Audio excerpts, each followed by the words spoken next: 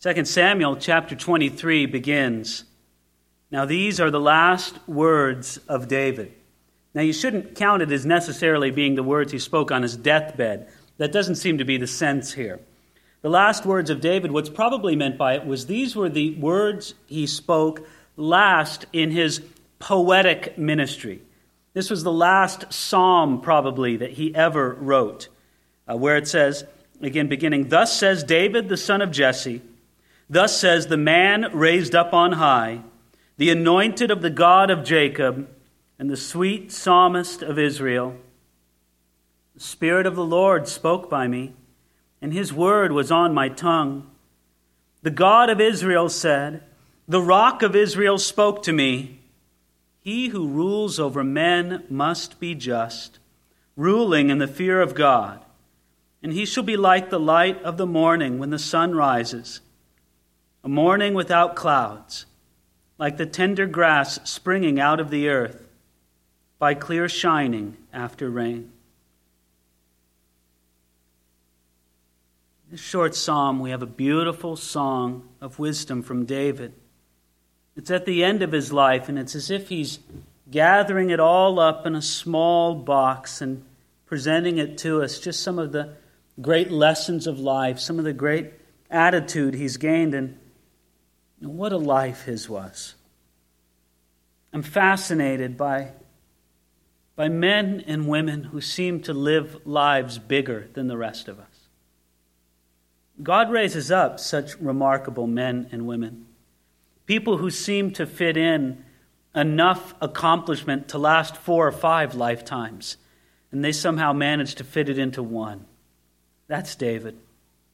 Look at the titles he gives to himself there in verse 1.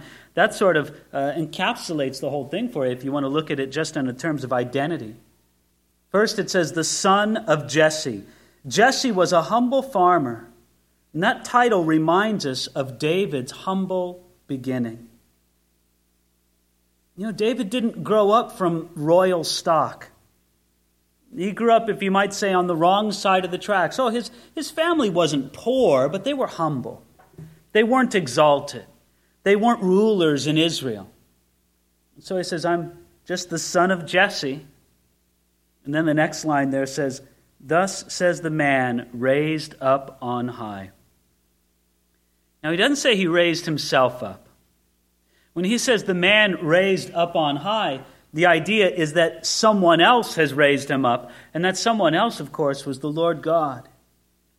David allowed God to raise him up so that he could confidently rest in that title, the man who is raised up on high. You know, when we try to advance ourselves through self-promotion, through just plain old sweat and hard work, and there's really very little of the fingerprints of the Holy Spirit over what we do and who we are, then how can you say that? How can you go to bed at night and know that it was the Lord who raised you up? You know, you can accomplish remarkable things just by the force of human will and sheer hard work and intellect. You can accomplish some amazing things, but you can't say what David said. David lived his life striving for such great things before God and being used in such a great way. He was the man raised up on high. Then it says next, the anointed of the God of Jacob. Now he was anointed, but he was anointed by God, not by himself. Oh, there's a lot of self-anointed people out there. He wasn't anointed by just a group of people or a committee. He wasn't anointed by merely man. He had a unique empowering and enabling from God. He sees himself as a humble man, the son of Jesse, as a man blessed by God, raised up on high, as the anointed of God. And then finally, don't you love this last line there in verse 1?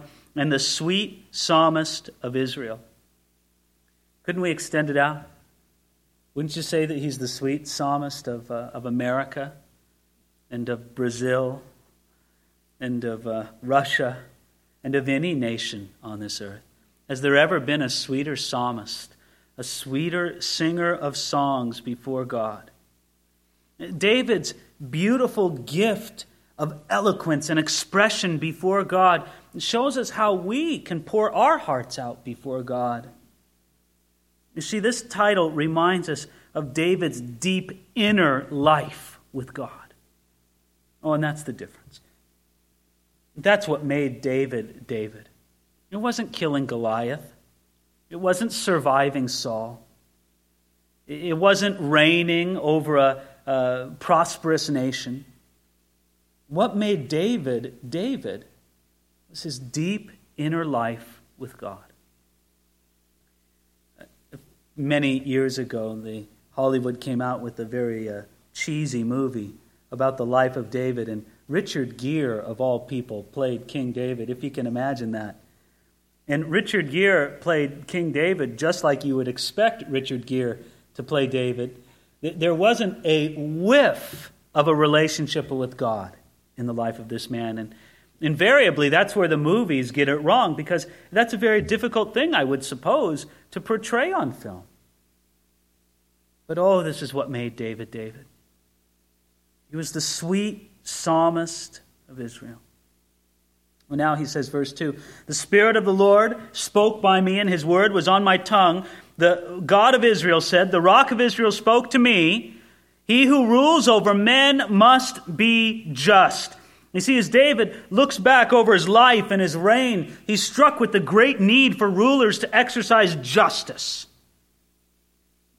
He knew this by seeing the goodness of justice provided, and he saw it in the curse of justice denied. If you're going to rule over men, you have to be just. Listen, if you're going to be a doctor, you got to be smart and not give people the wrong things. And if you're going to be a ruler, you have to be just, or you'll end up doing more damage than good. And then he says in the beginning of verse 4, ruling in the fear of God. That's the key to justice in the work of a leader. When leaders rule in the fear of God, they recognize that a God of justice reviews their work. There's a God who's perfectly just. He's looking over everything I do. So I have to exercise justice. And that God of all justice is going to require an accounting of how I have led as a ruler. Now, this blessed ruler who rules over men in justice and rules in the fear of God, look at how it describes him here in verse 4. He shall be like the light of the morning when the sun rises, a morning without clouds, like the tender grass springing out of the earth by clear shining after the rain. See, here David's reflecting on how a wise ruler is blessed when he rules with justice. Not only is he a blessing for those that he rules over, but he himself is blessed. And though David's reign wasn't perfect, it was blessed. What a blessed reign it was. How it was blessed for Israel nationally. They grew in population. They grew in gross domestic product, if you will. They grew in all those measuring statistics that people use to measure the greatness of nations. But they grew before God as a nation.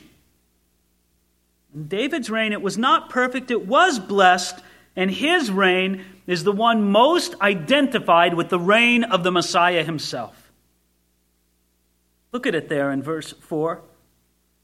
It says, he shall be like the light of the morning when the sun rises, a morning without clouds, like the tender grass springing out of the earth by clear shining after rain. You know, many people believe that David wasn't even speaking of his own reign there, but he was actually speaking of the reign of the Messiah. And I'm sure in a sense he had both in view. He looks at the highlights, the glorious aspects of his reign, and he sees them, and they're real, and they're there. Yet at the same time, he realizes that only the Messiah is going to exercise those things in perfection in his reign.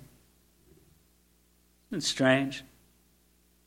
You know, from one perspective, David's reign was a disaster. He suffered under a very dark scandal. The whole thing with Bathsheba and Uriah. You know, it's like saying, well, you know, Richard Nixon was a pretty good president except for that Watergate thing. You know, one scandal can mar a presidency. And then again, you not only have that, he suffered repeatedly under family crises. He suffered an attempted insurrection from his own son, and then he suffered under another civil war, and from 3 years of famine. Ladies and gentlemen, this wasn't the shiniest example of a glorious reign. Now contrast David's reign with the reign of Solomon. In comparison to David's reign, Solomon's period as king seemed perfect. Solomon enjoyed a reign of peace, of tremendous prosperity, of great prominence, and of glory. Yet look at how the Bible looks at the reign of David and the reign of Solomon.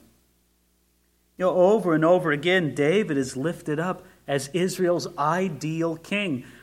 I would even suggest to you that the Scriptures point out for us that in the millennium, this great time to come when Jesus Christ will reign over planet Earth for 1,000 years, and the governments of this earth will become the governments of our Lord, that Jesus Christ is going to put glorified David as ruler over Israel. That's privilege. Now, how do you think Solomon is presented? I mean, surely his reign was better than David's, right? No great scandals, no great civil wars. Surely his reign was a lot more honored than David's. No. You know, Solomon's career is barely mentioned in the rest of the Scriptures. When it is mentioned, it's almost in a backhanded way. Did you ever notice that in Matthew chapter 5? One of the few times Solomon is mentioned. Jesus says, you know, you worry about all these things. Look at the flowers of the field. Not even Solomon was arrayed like one of these flowers in its glory. Well, he mentioned Solomon, but it's like, yeah, well, Solomon didn't have it as good as these flowers. So what was the difference between David and Solomon? David was the man with the deep personal relationship with God. If you were to ask David, what do you want more than anything? David, I'll give you anything. Now, Solomon was asked that question, right? Isn't that remarkable? God came to Solomon like Aladdin, had the genie come to him. What do you want? I'll give it to you. Now, was Solomon's answer good or bad? Well, it was good. I want wisdom.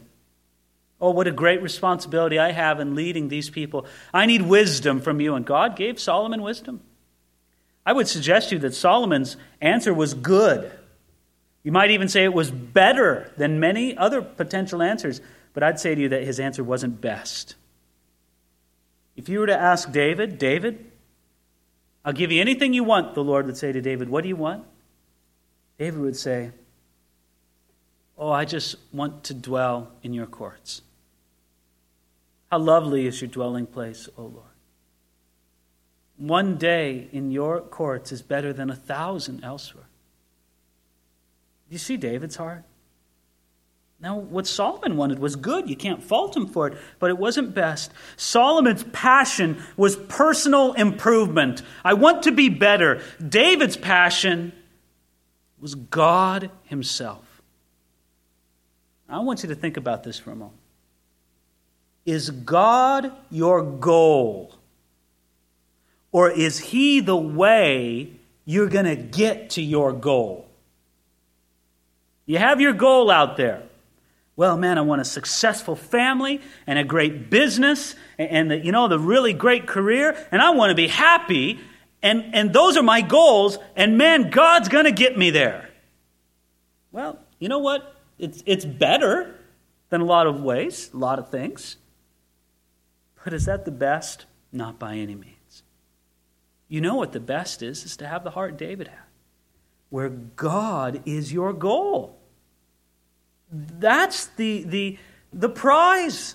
That's the end. That's the victory right there. You can also say that David, he endured to the end, loving and serving God in the final chapters of his life, but Solomon, he forsook God in his later years. Using God as the way to get to your goal doesn't satisfy you. And it didn't satisfy Solomon. Now look at David as he continues in this great psalm, verse 5. He says, although my house is not so with God. Now let me explain to you what he means by that. He looks at this tremendous picture of blessing. Did you see it there at the end of verse 4? He shall be like the light of the morning when the sun rises, a morning without clouds, like the tender grass springing out of the earth by clear shining after rain. Because although my house is not so with God. Listen, I know I haven't had it this great. I know that I've had these troubles in my own reign before God. I know it, Lord. He knew that the complete blessedness of a just ruler's reign, well, David didn't achieve that.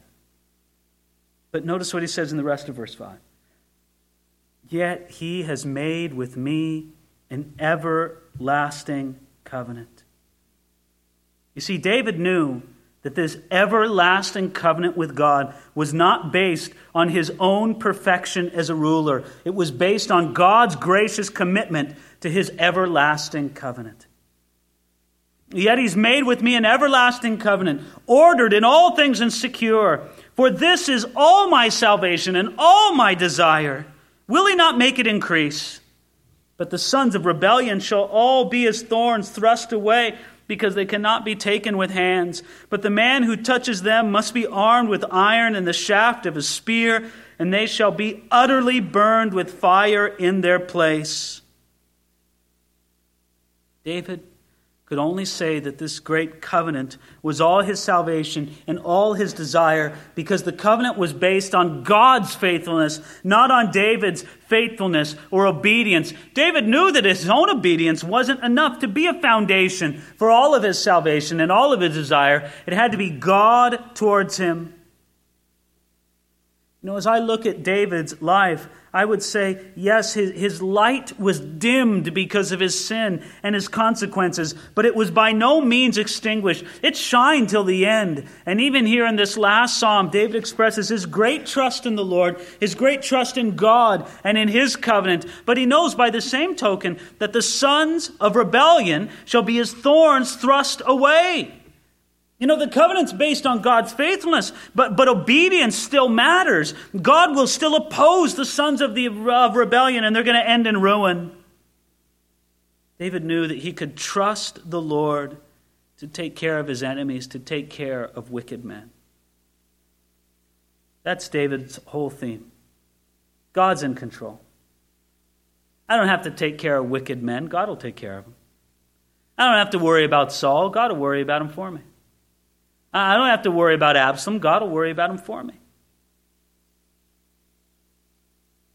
This great relationship that David had with God, that is the reason why David was Israel's most prominent king.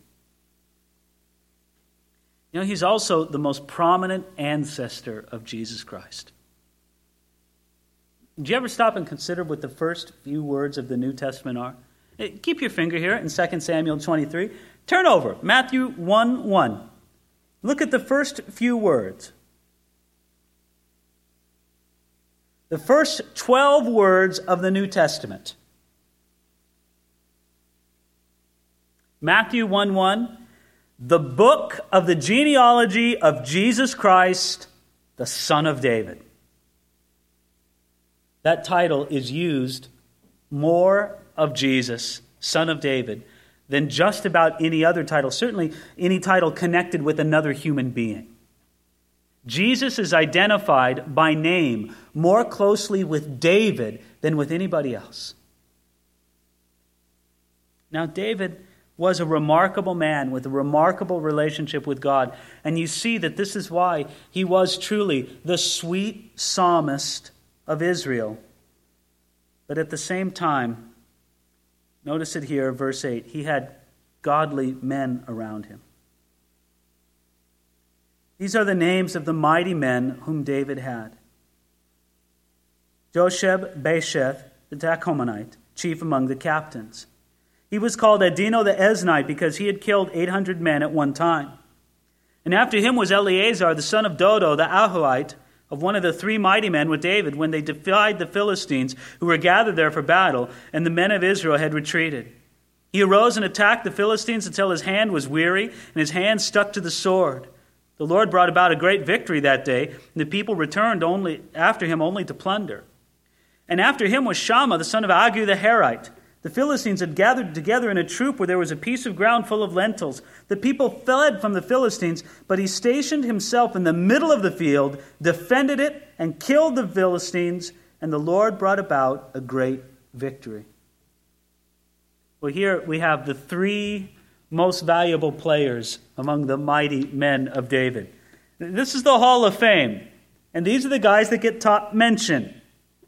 I want you to notice this. It says in verse 8, these are the names of the mighty men whom David had. David was nothing without his mighty men, and his mighty men were nothing without him. You know, he was their leader, but let's face it, a leader is nothing without followers, and David had the mighty men to follow him. Now, these men didn't start out as mighty men. Do you remember where these men started? These were the ones that came to David when he was in Adullam cave, and they came to him distressed, indebted, and discontent. What a great group of people to lead, right? But they came to David. They're in Adullam cave with this kind of heart. I want you to notice something. These men were mighty men, and it all started out was that they came to David, and they identified with him when his fortunes were at the lowest ebb. At that time, he was regarded as a rebel and an outlaw. There was a price on his head. And any one of those men who came to David at Adullam cave could have got himself a rich reward by cutting off David's head and delivering it to King Saul. They identified themselves with a wanted man, but they remained faithful to him throughout their lives. Spurgeon said on this idea, happy are they who can follow a good cause in its worst estate, for theirs is true glory. Oh, there's a lot of hangers-on when things are going great. But David's mighty men weren't like that. They came and they identified with David when he was at his lowest. And there's something special about that.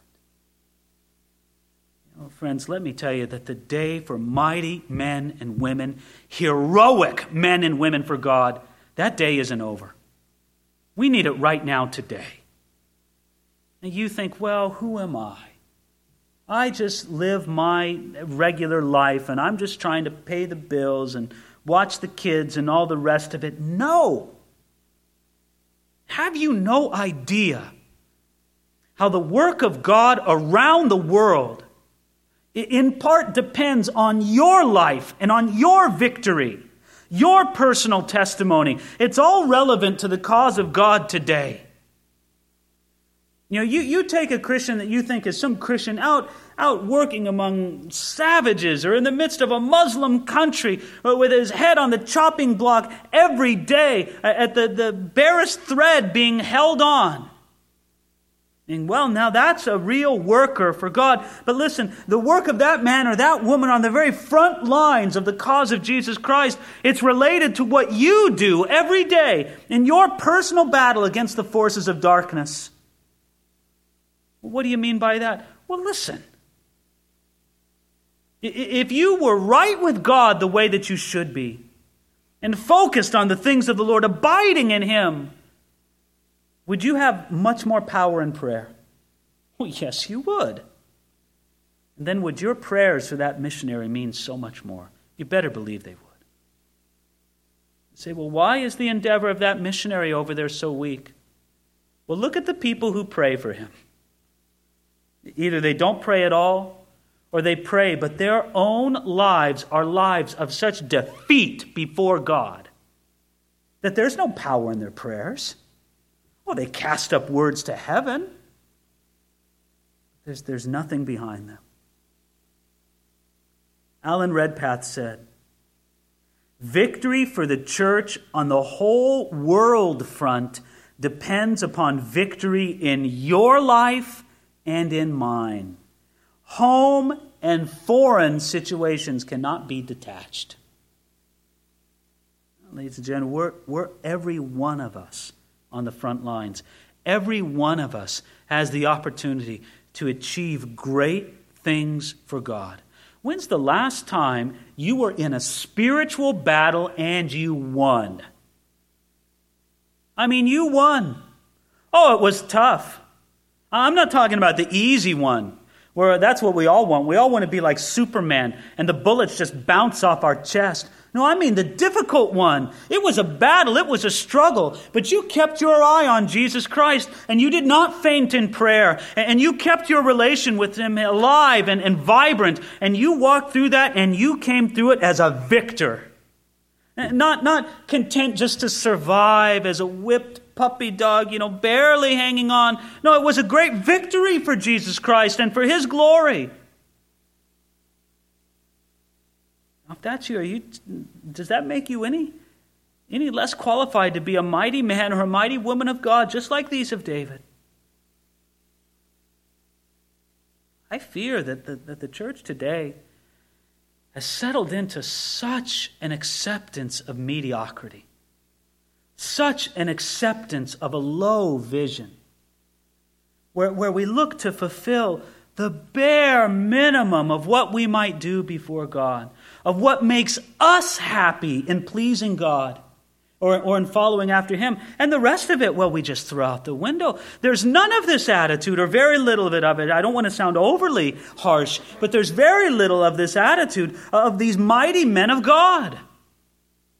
Where I'm going to find something, even if that's a low estate, and I'm going to stick to it, and I'm going to be like a Dino the Esnite. Did you see it there? It's just a remarkable story right there. Verse 9. After him was Eleazar the son of Dodo, we're at verse 8. He was called Adino the Esnite because he killed 800 men at one time. Now, don't you think you should back down when you're facing 800 men and it's just you? Like, can't you read the writing on the wall? You can't win this one. And how many times has the devil told you that in your ear? How many times has every circumstance or everything seemed to contrive against you to tell you, you can't win this one? Well, the mighty man of God, and Adino the Esnite, I'm going to do it. And then look at this, Eleazar the son of Dodo. He's my favorite here. Eleazar the son of Dodo, the Ahuite, who was one of the three mighty men with David when they defied the Philistines who were gathered there for battle. And the men of Israel had retreated. Okay, so there's David and a few of his mighty men, and there's Adino the Esnite. And all the rest of Israel retreats, as if they have a good section of soldiers. It looks like it's going to be a fair fight, but for some reason, the Israelites get scared and they flee. And so it's Adino, it's David, it's a couple others. And they look around. Did you see what they did in verse 9? They defied the Philistines. Oh, you're going to come take us, are you? No, you're not. And look at what they did in verse 10. He arose and attacked the Philistines until his hand was weary and his hand stuck to the sword. Well, he couldn't let it go. He had such a grip on that sword. It was so drenched in the blood of his enemies, and it was used as such a mighty weapon in his hand, that man, in his solitary stand for the Lord, won a great battle. Oh, well, I'll do it. If a lot of other people will help me, then I'll do it. No, but Eleazar, in his great stand, his solitary stand, what an example it is for us today. Spurgeon said, solitary prowess is expected of believers. I hope that we may breed in this place a race of men and women who know the truth and know also what the Lord claims at their hands and are resolved by the help of the Holy Spirit to war a good warfare for their Lord, whether others will stand at their side or not. What do you see? That's Eleazar. Everybody's forsaken me. It doesn't matter. I'm going to defy the Philistines and I'm going to battle them. And if it doesn't matter, I'm not going to let go of this sword. No way. They're all gone. They all left. Everybody around me, they've all left. Well, then I will defy the Philistines. I will defy the enemies of God. And did you see verse 10? He arose and attacked He attacked, for heaven's sakes. One against who knows how many. So what does he do? Well, I don't have any place to retreat to. I may as well attack. And that's what he did until his hand was weary and his hand stuck to the sword. The Lord brought about a great victory that day, and the people returned after him only to plunder. Oh, well, now they come, don't they? There you are, Eleazar. You've won the battle. You're the one with the hand stuck to the sword. You just can't get it off. At the same time, you win the battle. You turn the tide by your solitary stand, and then everybody else wants to come up and benefit from your victory. Now, how do you think Eleazar handled that? Did he say, no, you guys can't have the plunder? No. He said, come on in. You guys were cowards. You were undecided.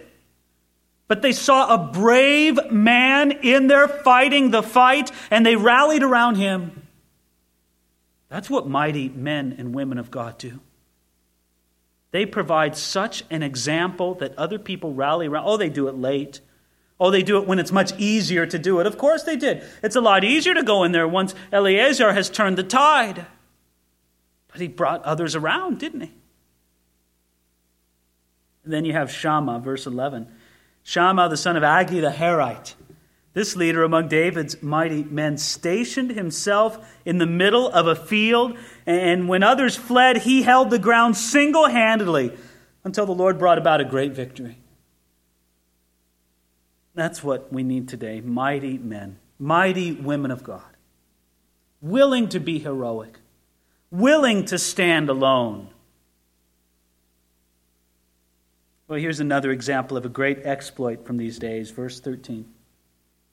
Then 3 of the 30 chief men went down at harvest time and came to David at the cave of Adullam. And the troop of the Philistines encamped in the valley of Rephaim. David was then in the stronghold, and the garrison of the Philistines was then in Bethlehem. And David said with longing, oh, that someone would give me a drink of the water from the well of Bethlehem, which is by the gate. You can see this, can't you? David there in the camp of the men. And we don't know when this was. It could have been before he was king, when he was there in those days, when he knew he was at the cave of Adullam. It could have been afterwards, when David was king and fighting the Philistines and back at the cave of Adullam. We don't know for sure. But you can see David walking around saying, oh, I remember how that water tasted from that well in Bethlehem. You know, I used to drink from that well when I was a kid. Oh, it was a hot day. We'd go to the well because we were thirsty, and just a taste of that water from that particular well, oh, it was great. I remember that. Oh, I long for that. He's wrapping it all up as present danger. He thinks of the nostalgic days of safety and innocence in his youth, and he wants some of that back again. So what does he do? He just throws this comment out. It's not a command, is it? Did he say to anybody, give me some of that water? No. He's just talking out loud. Oh, boy, do I remember how great that was. So what do these guys do? It's fantastic. So the 3 mighty men broke through the camp of the Philistines, drew water from the well of Bethlehem that was by the gate, took it and brought it to David. Well, can you believe that? These guys, they're saying, well, David wants some water from the well of Bethlehem. Let's go. Oh, wait, you got to fight through a whole Philistine garrison to get it. Oh, who cares? We're David's mighty men. We'd do that. Our king, our commander, he wants a drink. Well, let's go get it for him. And so you can just imagine these guys, this was probably the most fun they ever had in their life. You know, just going out, bold men, reckless in adventure for the glory of their commander. And so they go and they get this water and they bring it back to David. And do you see what happened there? Verse 16. Let's start again at the beginning. So the 3 mighty men broke through the camp of the Philistines, drew water from the well of Bethlehem that was by the gate, and took it and brought it to David. Nevertheless, he would not drink it, but poured it out to the Lord. Now you might think these guys would be pretty mad. Come on, David, drink the water at least. No, but look at what he says, verse 17. He said, far be it from me, O Lord, that I should do this. Is this not the blood of the men who went in jeopardy of their lives? Therefore he would not drink it. These things were done by the 3 mighty men. David was so honored by the self-sacrifice of these 3 mighty men that he felt that this water was too good for him.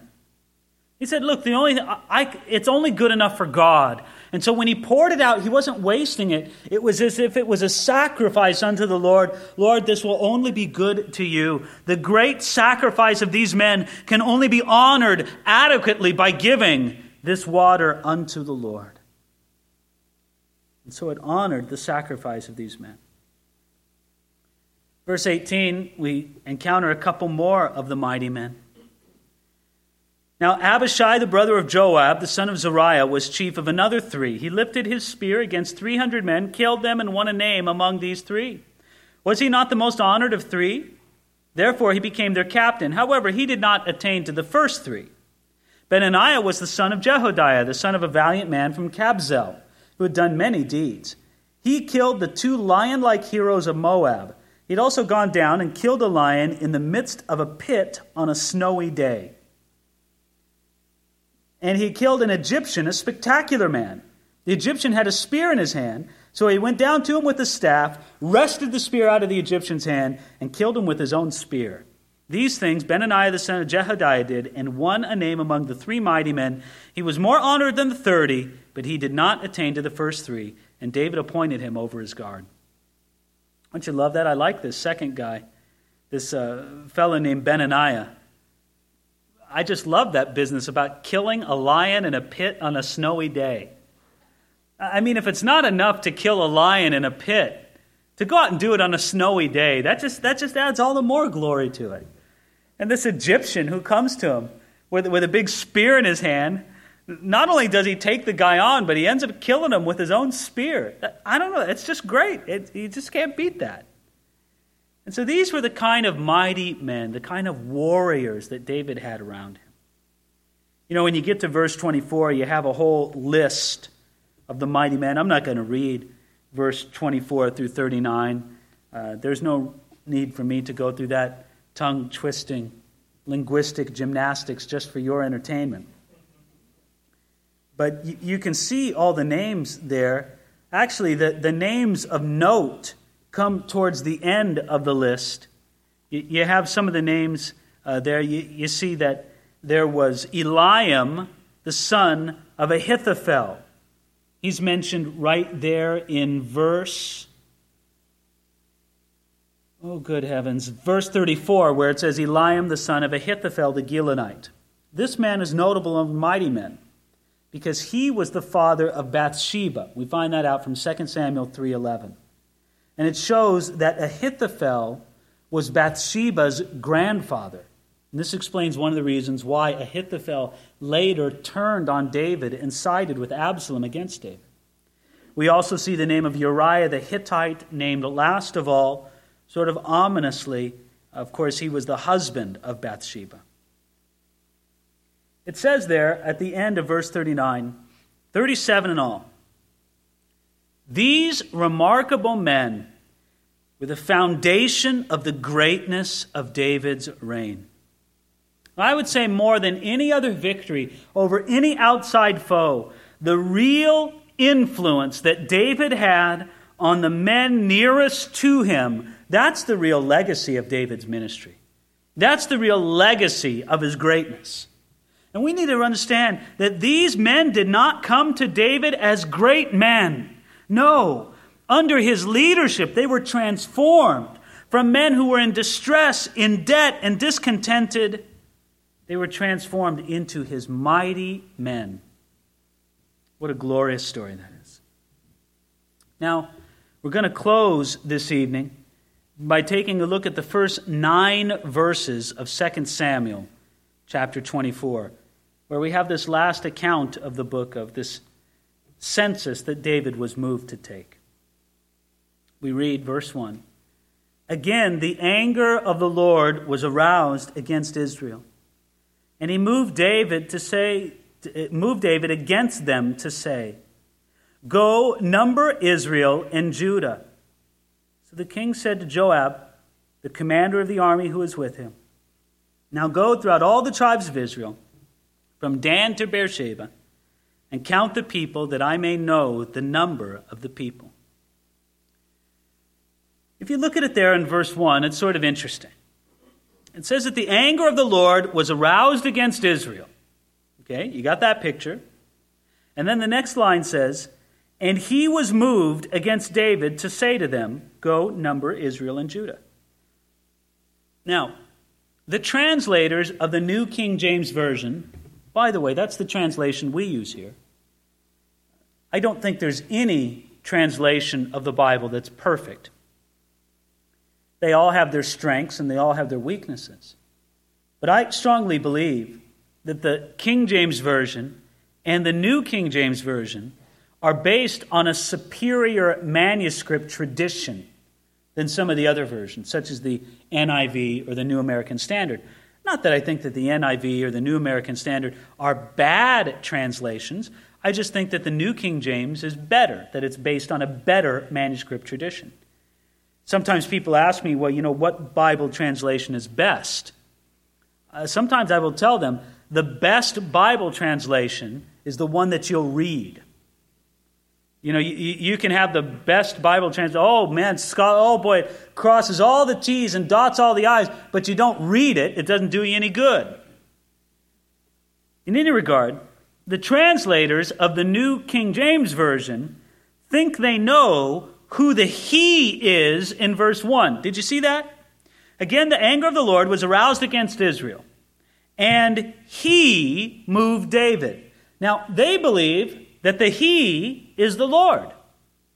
And just taking it, if all you had there was 2 Samuel chapter 24, verse 1, we'd probably say, well, yeah, it's the Lord. But I think we have enough reason for saying that the He of 2 Samuel 24, 1 shouldn't be capitalized and shouldn't be attributed unto the Lord. If you want to take a look, again, you can put your finger here.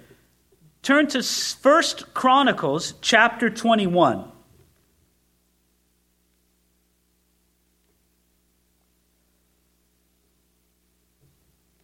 We read there, 1 Chronicles chapter 21. Now Satan stood up against Israel and moved David to number Israel. Well, here we're told specifically who it was that moved David. Satan. Now, the Lord was angry against Israel. We learn that from 2 Samuel 24, 1. He was angry against Israel, and so he allowed Satan to do this. He gave him some slack in his leash, so to speak. And Satan was more than happy to do this. You see, the best explanation here is that Satan moved David, and that Satan is the He of 2 Samuel 24, 1. Yet, make no mistake about it, the Lord expressly allowed it as a chastisement against David. Why? Well, to put it bluntly, there was some pride in David's heart. We'll see this in a few minutes, but take a look again at verse 24 where it says, "Go number Israel and Judah." Now, why would that be something that Satan would whisper into the ear of King David? You know, by the Constitution of the United States, there's supposed to be a census of the population taken every 10 years. Well, I don't think it was Satan whispering into the ears of the constitutional framers saying, number the people every 10 years. Well, why was it Satan whispering this into the ear of David at this time? Well, this was dangerous because of a principle stated in Exodus chapter 30, verse 12. It says there, "When you take the census of the children of Israel for their number, then every man shall give a ransom for himself to the Lord when you number them, that there may be no plague among them when you number them." In other words, God instructed Moses that when they were to take the census in the days of Moses, they were to get a little bit of what you might call atonement money from each person that they counted, and they were to give it unto the Lord so that God would look at that atonement and not bring a plague upon the people for numbering. They said, well, I still don't get it. Why would God not want them to count the people who are in Israel? Well, you have to go back to the thinking of the ancient world. And in that part of the ancient world,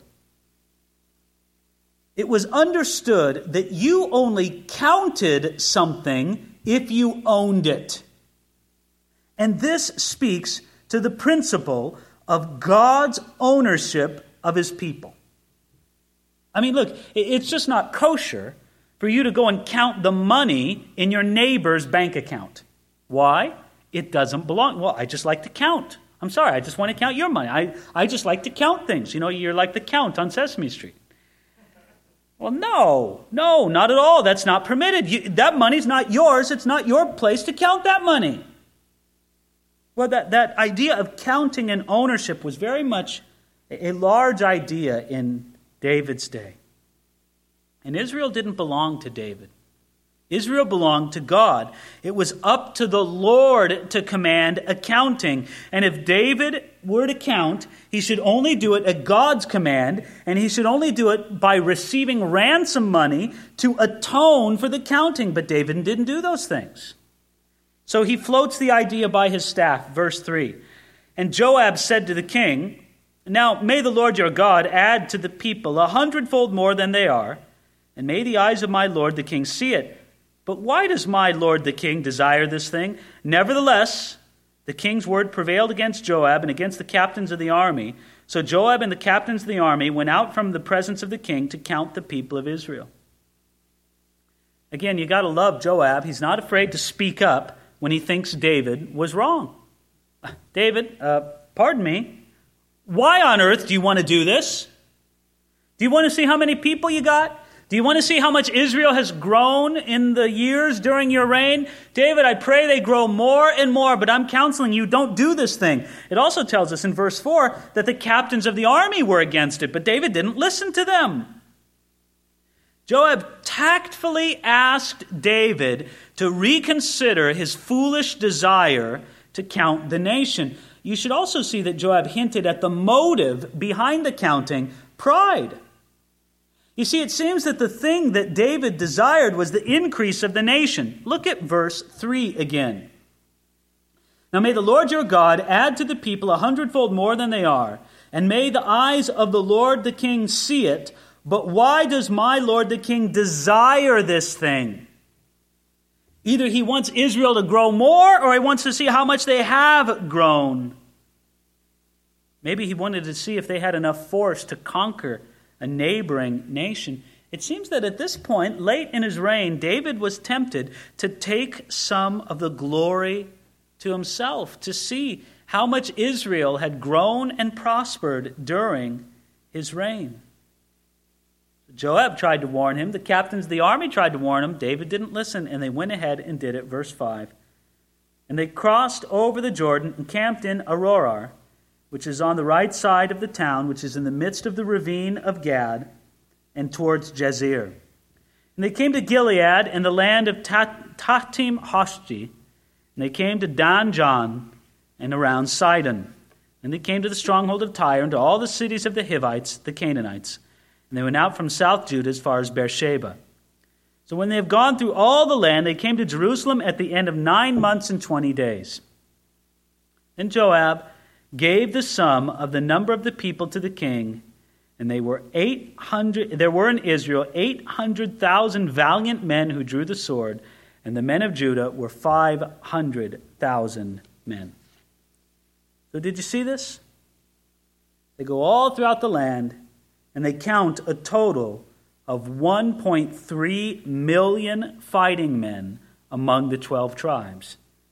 If you calculate this out, 1.3 million fighting men, you have estimates that the total population of Israel then was perhaps something about 5 or 6 million, which is a considerable population. It shows how much Israel had been blessed in the days of David. But David is at a critical point here. David, you're venturing into something that the Lord didn't want you to do. Satan is the one who moved upon your heart to count the nation. God gave you advisors to counsel you out of this, but you would not listen to them. And now you've got the count. What's going to happen next? Well, we'll have to save that for next time, when we finish up the book of 2 Samuel, the next time we're together. To me, it's a very fitting conclusion to the book. But we don't want to miss what we've seen tonight. This man with a great and remarkable relationship with the Lord. Folks, I don't know how to put it any more plainly or any more strongly. That's what it's about. Your relationship with Jesus and my relationship with Jesus. Are you doing great things for God? God bless you. How's your relationship with Jesus? Is it deeper with him? Is it sweeter?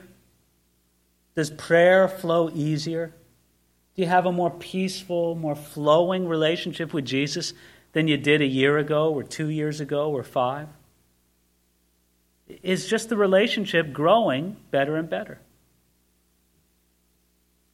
Through my years as a pastor, I've counseled many troubled couples. And I think that I've noticed through a lot of marriage counseling that basically what most couples are looking for in marriage is peaceful coexistence. Honestly, that's what they want. I want to do my own thing and peacefully coexist with this other person. Well, listen, peaceful coexistence is better than open warfare. Anybody would say that. But you know what? That's not God's goal for your marriage at all. Peaceful coexistence, that's not it. I mean, your relationship should be growing deeper and more sweet and more glorious. That's just how it should be. Now take the same principle over to your relationship with the Lord.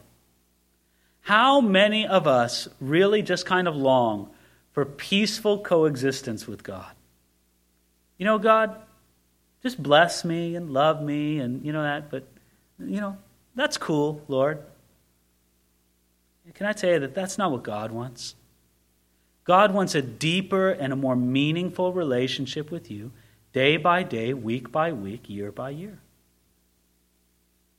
I've come to the place in my life where I see that every day, my personal relationship with God, my personal time with God is the most important thing I can do that day. Because primarily, God didn't put me on this earth to be a great speaker or a great pastor or a great writer or even a great husband and dad. All of those things are fine callings and worthy of the occupation of my time and effort. But those aren't the real reason I was created. I was created to have a living, deepening relationship with the God who made me and saved me. David knew that. That's why the sweet psalmist of Israel, that's why his songs ring true to us today. Father, give us some of that heart. Give us some of the great heart of King David that just longs for you, Lord. That values time with you like refreshing water in the midst of a desert. Pour out your Spirit upon us, Lord. Draw us closer and deeper to you in Jesus' name. Amen.